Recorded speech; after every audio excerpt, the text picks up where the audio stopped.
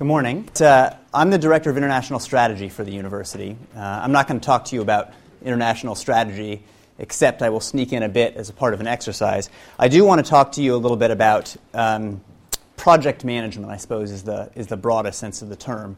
A very unsexy concept, but what I really want to talk about within project management are simply some basic tools to help you and to help all of us structure thinking and plan and implement projects, right? So before I came to Oxford, I was a project manager at McKinsey, the consulting company.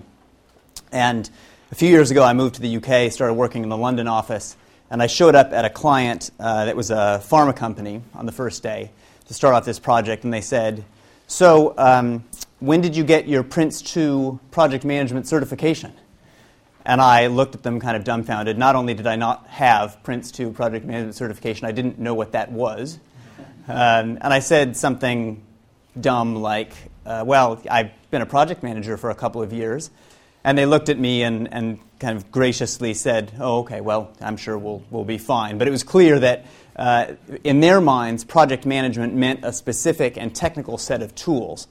My own view is that if you're building a new runway at Heathrow, an incredibly complex and well-defined project that stretches out for 18 months, those kinds of technical certifications are quite valuable.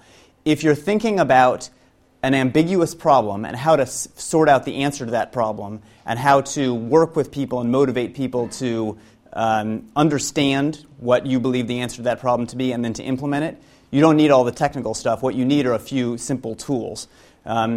I'm going to suggest to you a few of them. There are lots of others that you can use. And then we'll have a chance to practice them over the course of the next, I'll try to keep this to 40 minutes or so. Okay, so I originally gave this presentation to a bunch of colleagues at the university because, to be honest, I didn't think that we did a very good job of managing projects. Ideas were introduced, projects were started, and then nobody knew what the issue that everyone was trying to address was. Nobody knew what the real nub of the answer was. Nobody knew what the plan was to actually implement the solution, how long it would take, and who was responsible for it. And so I thought it'd be useful just to share some of this stuff.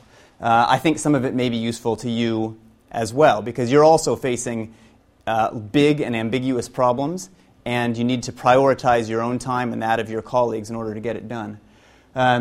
The first two things I'm going to talk about are essentially our problem-solving tools. That is, when you're trying to formulate the answer to a question, the issue tree and the prioritization matrix are two good ways to go about it. Once you have a sense of that answer, then developing a work plan to implement it and summarizing it in something like a project summary to communicate it are quite useful. We'll spend more time on the first two of those. Okay. So this will be a pretty fast-paced and interactive session. As I mentioned, I'll spend a little while talking about issue trees and prioritization matrices. We'll do a little exercise in which I'll ask you to pair up with somebody next to you, and I'll have one half the room work on creating an issue tree and the other half of the room work on creating a prioritization matrix. We'll come back and share that stuff. Then return to the latter two tools, work plans and project summaries.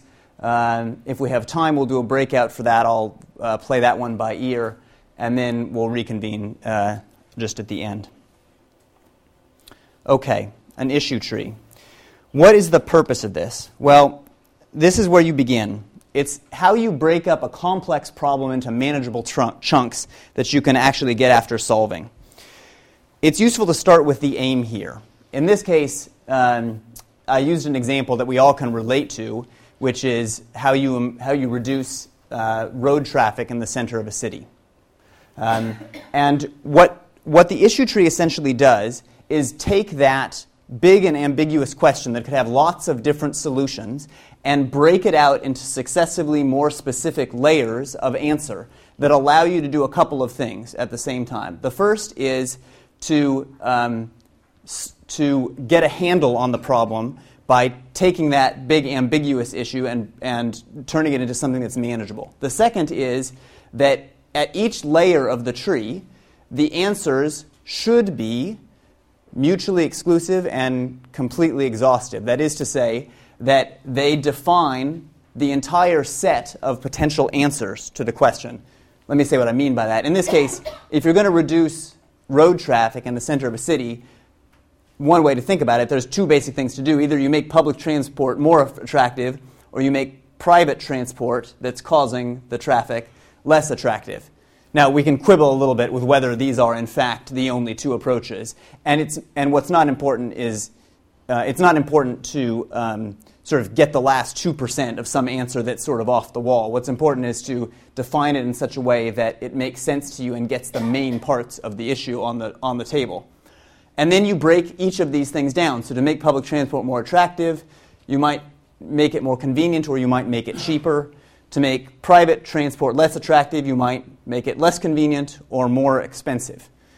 And you go until the last layer of the tree is specific enough that you have a sense for how you'd actually go about doing that, increase frequency of buses or trains, but not so specific that the tree, has 14 layers and takes up more than a page. It's important that this thing fit onto a single page so that you can capture all of your thinking at once and move quickly between different layers of the tree as you're having conversations with people about what the answer might be.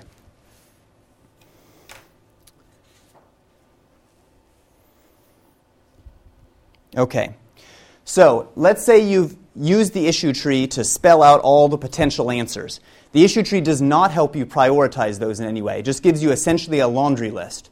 Well, it's an improved laundry list because at least they're categorized and you can see the relationships between them. But in the end, it's still a laundry list and you don't know what to do with it. One way to get after the question of which elements of that laundry list are in fact the best answer is to use something called a prioritization matrix. Very simple notion here, very intuitive. Essentially that you care about two things ultimately with respect to any answer. The first is it going to make a difference? How big is the impact of that potential solution? And the second is, am I going to be able to do it? And so you essentially take the elements of the issue tree, increase frequency of buses and trains, for instance, and you place it somewhere here based on how much it's going to make a difference and how easy it is to do.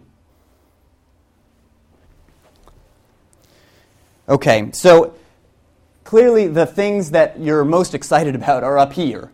They're big and they're relatively easy to do. Unfortunately, in most situations, if it's a difficult problem that you're trying to solve, there isn't a lot up there. But whatever does fall in that category is the stuff that you want to go after first. And I'll say more about how you might actually adduce some data in order to figure out how big and important something is and how easy it is to do. But once you place them here, you want to go for it. There are two other categories you don't want to ignore, though. The first are the things that are big and important but hard. And with those things, the watchword is plan and sequence them, right? So don't just ignore them, and don't just defer them until tomorrow, but figure out which ones you can attack in which order. You need to get started on some of them. They probably have dependencies that you need to get started in order to realize the impact down the road, because in most cases, part of what makes them hard is that there's a long lead time, or you have to get a lot of stakeholders on board before you can actually pursue them. The second category that's also worth going after are what you might call quick wins. These are things that are relatively easy but don't make that big a difference. They're valuable because they can build momentum, right? So you think about, with a business that you're starting up, for instance, it can be quite a long time before you're profitable. It can quite a long time before the product is exactly the way that you want it to be. If you can find quick wins in areas where you can make a difference, albeit small, soon, maybe it's not about profitability, maybe it's about building the organization, maybe it's about getting the systems in place that you need. Those are things that really can make a difference for people's morale while they're waiting for the big and important stuff to hit.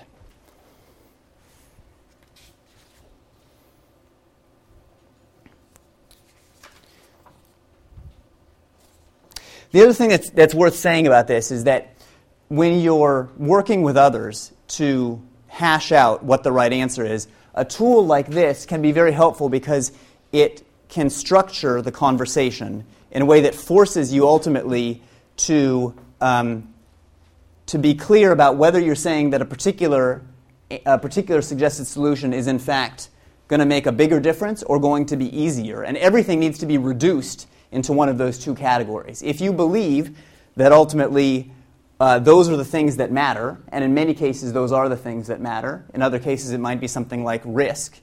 Pick your axes wisely. Then you can make sure that the conversation doesn't wander off into territory that makes it very difficult for you to compare and actually come to common ground. Okay, so how might you actually do that prioritization? In terms of the size of impact and importance, it's very useful to get some data here wherever possible. If you can't, in many cases, especially if you're starting a new business with a new idea, it might be difficult, for instance, to figure out what the revenue upside would be. If you can think about analogs for your product, or if you can think about market subsegments and then add up the potential revenues from those, then that's one way to get after the overall size of the impact, just as an example. In terms of the ease of implementation, this has a couple of different components that you might want to think about. One is simply the likelihood. How risky is it? If you're talking about funding, let's say, an R&D project, you need to, of course, assess how likely that is to produce the desired results. In other cases, you may know that you may know what the answer is, but it may be actually quite complex to implement it. There may be many stakeholders you need to involve and many dependencies, each of which has to go right. That makes the solution harder.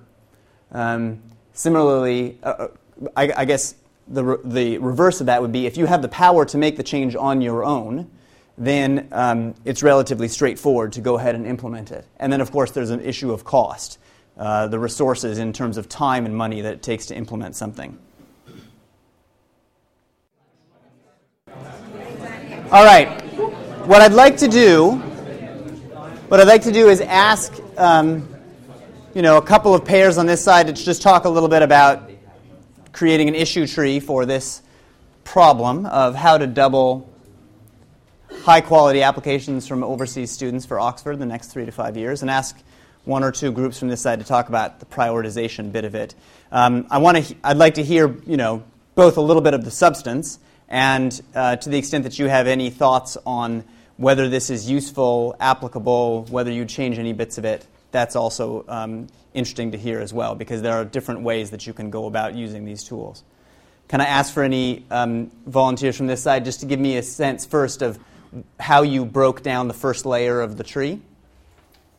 What the elements are that you put here, the major ways that you might increase applications? Please. Yeah, we did. Sorry, yours is probably better than mine. We tried to find two mutually exclusive ones, as you said, and we ended up with, put simply, make Oxford more attractive to overseas students, and make overseas universities less attractive. All right. I'm very curious how you might go about the second branch of that one. Mutually exclusive. So that's true. Oxford more attractive, but you make the overseas ones less attractive. Okay. And can you go one level deeper on this top branch? Yeah. How you might make Oxford more attractive? Because I'm going to assume that you didn't have a lot to say. We did. You did. Okay. Well, that'd be interesting to hear. We did get one. You did. Okay. Well, let's start here. What might we do to make Oxford more attractive? Three banners there. And then, in the interest of time, I'm going to cut off the substantive conversation, which is a very interesting one, which I think we could continue for a while. But the point of this is to focus on the tool aspect. I think one of the things that comes out from this is that we're quite quickly getting into a substantive discussion. We've got many of the major ideas here, and relatively quickly we can see the landscape at one glance, and then start to argue in a relatively structured way about the advantages and disadvantages of each, which is one thing I like about this. I wonder if people have any, just before we move on, any comments or thoughts about either of these two tools and ways that you might tweak it for your own purposes, because I recognize that in a startup environment, in some ways, is quite a different thing than for a very established institution like a university or anything else that's thinking about, a specific project to improve some existing process. It might be quite useful to work out what you don't know. So if you don't know the answer, it gives you a question to go away and find out. And that would be, so when you're thinking through this bit? Yeah, so if you're looking through the issue tree or something like that, and you Yeah. know that there's a relationship there, but you're not quite sure what the relationship is or what the need is and how that need comes together between different customers or a customer supplier if you're brokering that. Right. At least you've identified a potential thing you can explore and ask more questions about. That's an excellent point. In fact, when I was doing consulting projects, we would start on day one with something like this, relatively naively put together without a lot of data, and then spend most of the project doing exactly those analyses, asking ourselves what we didn't know, so that by the end of it, you can populate something like this. And if you were to reduce the final report to a single page, it might look something like this. Essentially, here are our recommendations to you, and then there's a whole bunch of pages behind it that show the evidence for why face-to-face marketing is easy and important, for instance. Other in the back reflections? Yeah, one thing you can do is sort of new startup is actually do two trees. One if you have high investment and you're successful. And one is if fortunately you have low investment, your trees might look slightly different and same priorities. Right, that's an entirely fair point. Scenario planning.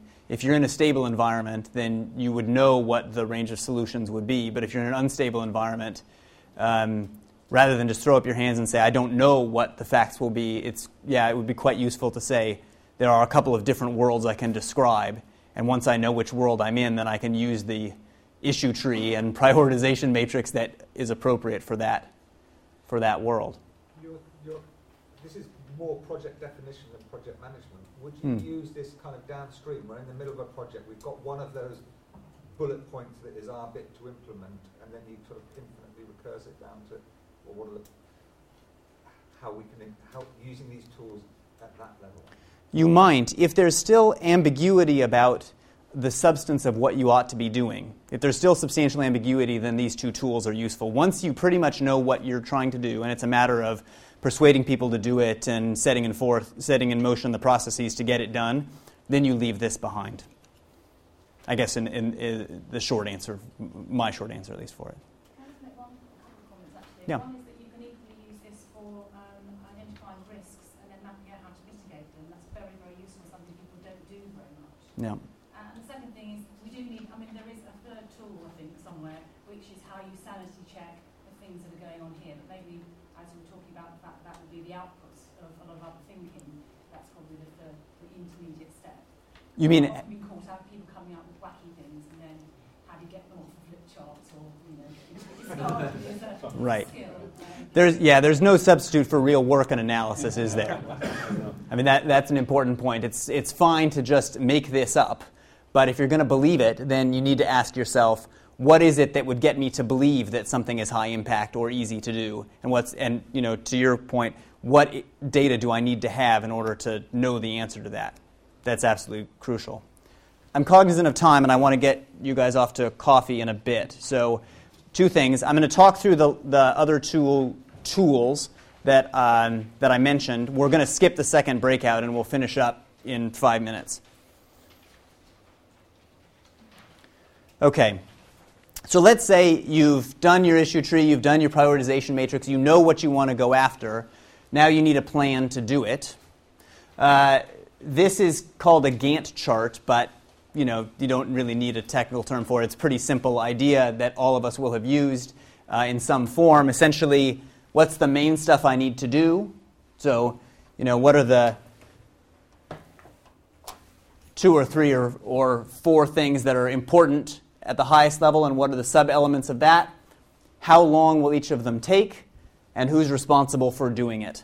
There is specialized software that lets you do this, but I frankly have never used it. I've always just done this on a piece of paper or in Word or Excel. It works fine. What's useful about this is that, again, it lets you see at a glance the important stuff that you need to do. It lets you see visually the sequence that those things need to be done in so that you don't end up, down here in July needing to start on this third work stream without having completed this first one where there's a dependency. That's what this arrow is meant to show. It makes it very clear who's responsible for it, so you can use this kind of plan each time you meet with your team and say, all right, how are we coming? It's February, are we where we should be? It's April, are we where we should be? Who needs to be doing what? And it also allows you to include not only kind of the substantive work, but communications milestones, if you will. So times when you need to, let's say, get out a key communication to the organization or have a meeting in order to agree on a particular answer. The last kind of tool or template that I wanted to mention is the simple notion of a project summary. Again, when you know the answer and it's produced 3 or 5 or however many mini projects within it, it's quite useful to have a single page. And my view is it's really important to do this on a single page that says, here are the important things about the project. 4 elements of this, fundamentally. The first is a brief description of what you're doing. This is the elevator pitch. If you're going to describe it in 30 seconds, what is the precise description of what it is that you're trying to do? The second is, what's the problem that I'm trying to solve, and how big of a difference will this make to it? Right. So the issue to be addressed is the problem that I'm trying to solve, and critically, what is the significance of that problem today? So, for instance, if the problem that I'm trying to solve is that I have inefficient IT systems, well, it's quite useful to try to quantify the impact of that problem for your organization. It helps you, A, convince people that it's important if you believe it's important, and B, get clear in your own mind about the priority of going after this project versus something else that you might be doing, because you'll all be, of course, very time poor. And then how much of a difference is it going to make? Again, this is the reverse of it. How much? What are the benefits? What in terms of type of benefits, and what are the magnitude of those benefits? The third overall thing that this template has are the resources that are required both to define the solution and to implement the solution. So here is where you would write down what the analyses are that you'd have to go and do in order to, let's say, go from a general point of view about what the solution is to quite a specific point of view about the details of it. If you take your IT system example, for instance, what analyses might I need to conduct in order to choose one IT solution versus another? I need to understand my needs, I need to understand the product offerings that are out there, and so forth. And then, importantly, how much am I going to need in terms of resources for my own organization to actually implement this? Who am I going to need? How much of their time am I going to need to hire someone? How much will that cost? And then finally, the next steps. You can take this from the project plan. What I would typically do is, I'd have a project plan that I would keep over the course of implementing an entire project, and then update these next steps so that, each time I go to, let's say, a management team meeting, I can come to them and say, all right, here's the overall view of what we're trying to do, and here specifically are the 3 things that we're going to do next. Because that project plan, unlike the rest of these things, may stretch on for a number of pages if it's a long-term project that you're trying to implement.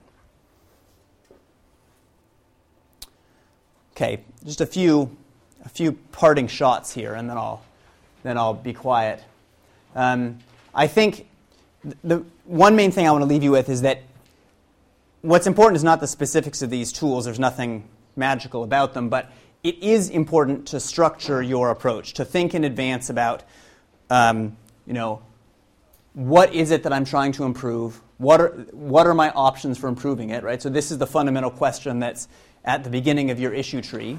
What am I trying to improve? What are my options for improving it? How much of an impact will it have? That's the prioritization matrix. And then who will execute each step and by when? That's the work plan.